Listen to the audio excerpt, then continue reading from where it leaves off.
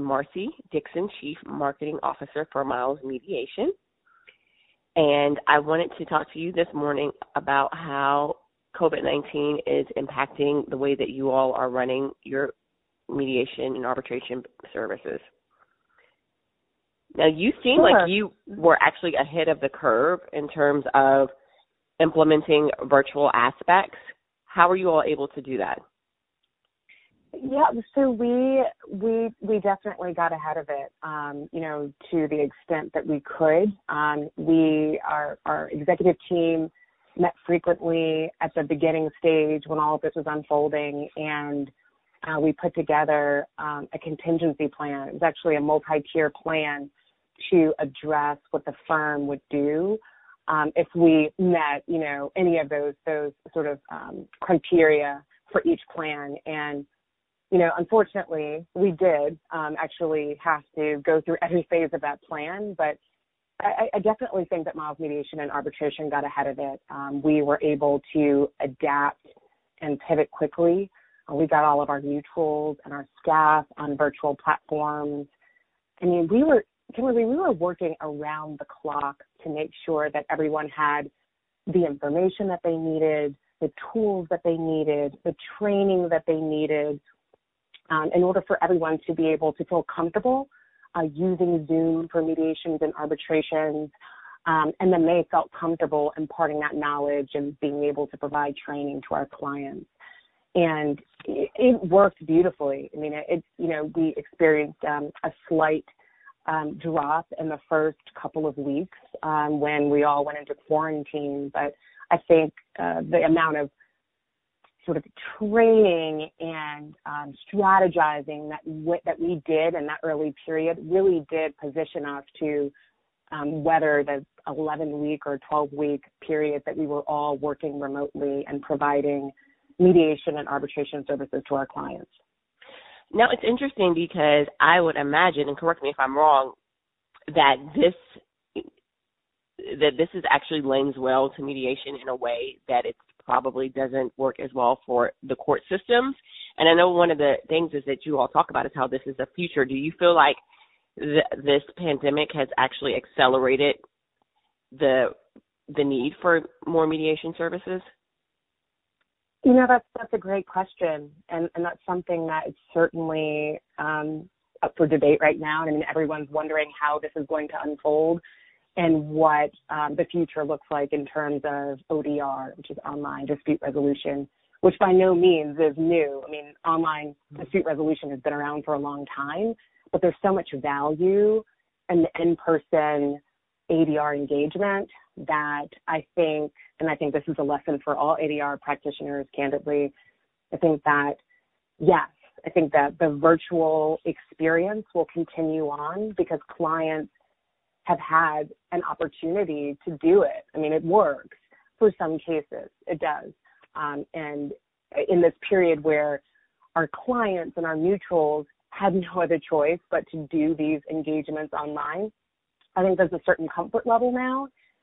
But for some cases, there is so much value in doing an in-person mediation or arbitration. It's so nuanced. I mean, there's so much that can be gained by having the parties in the room. And that's really where a lot of the power takes place. I mean, the mutuals are able to better connect with the parties. It's still less formal than it would be. I mean, I think that virtual mediations and arbitrations will continue for certain types of cases. For smaller cases, smaller claims, absolutely. I think the online forum works. And I imagine there will be mutuals who will continue to use this platform.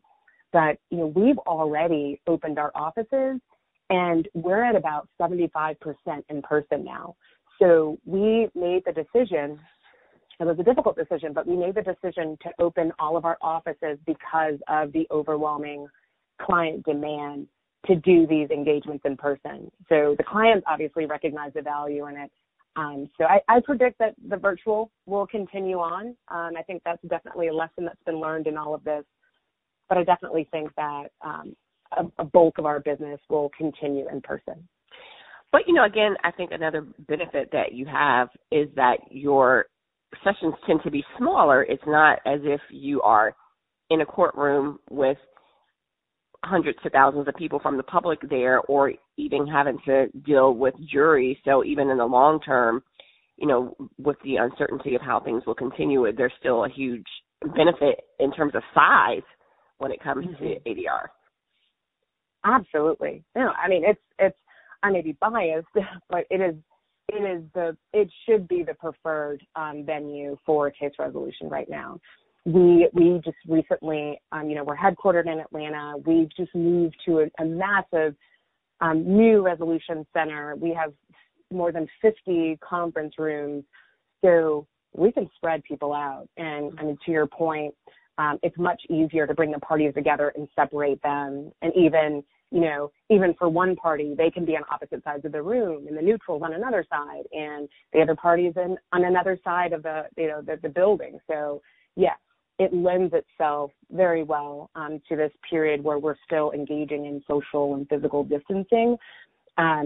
And with the emergency judicial orders in place and with the courts very much backlogged, I mean, I think it's very realistic that we may not have jury trials until this time next year, in 2021. So there's so many facets of alternative dispute resolution that can be utilized right now. You can do non-binding arbitrations. You can do mediation. You can do a neutral evaluation.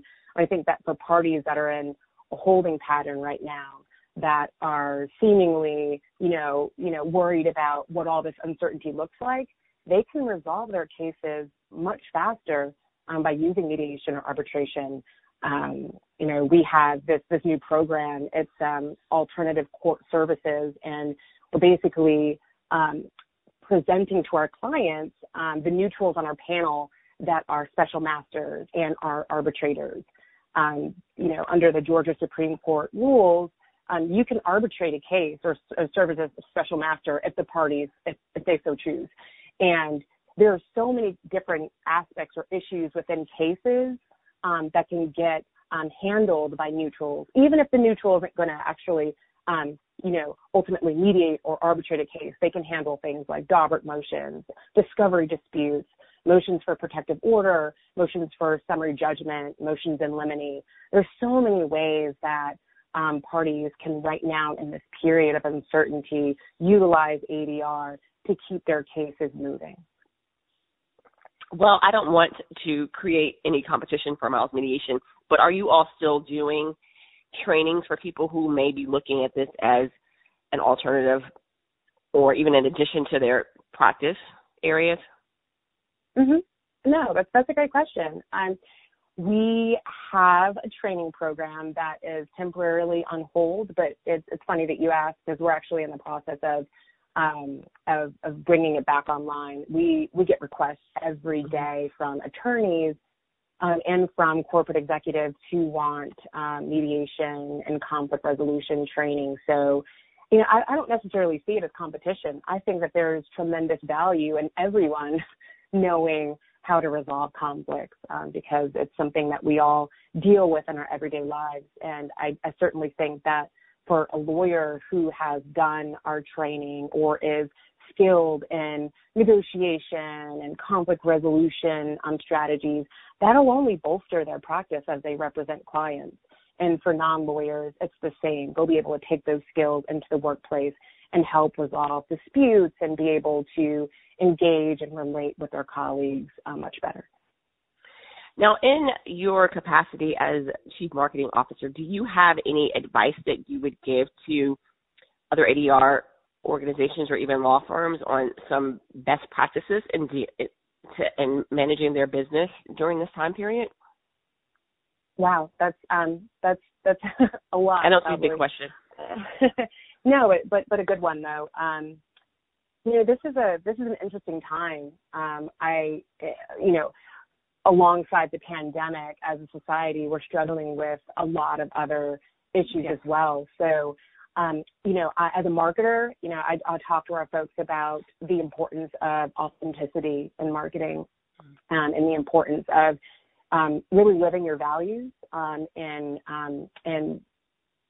making sure that for the values that you espouse and you represent, and you communicate to clients that you're also living those as well. So, I mean, we could talk for another 5 hours about, suggestions that I have for other ADR providers with regard to diversity, which is woefully lacking in the legal industry, and some other issues. But I would say for right now, it's, let's embrace the vulnerability that comes with honest communication internally and externally.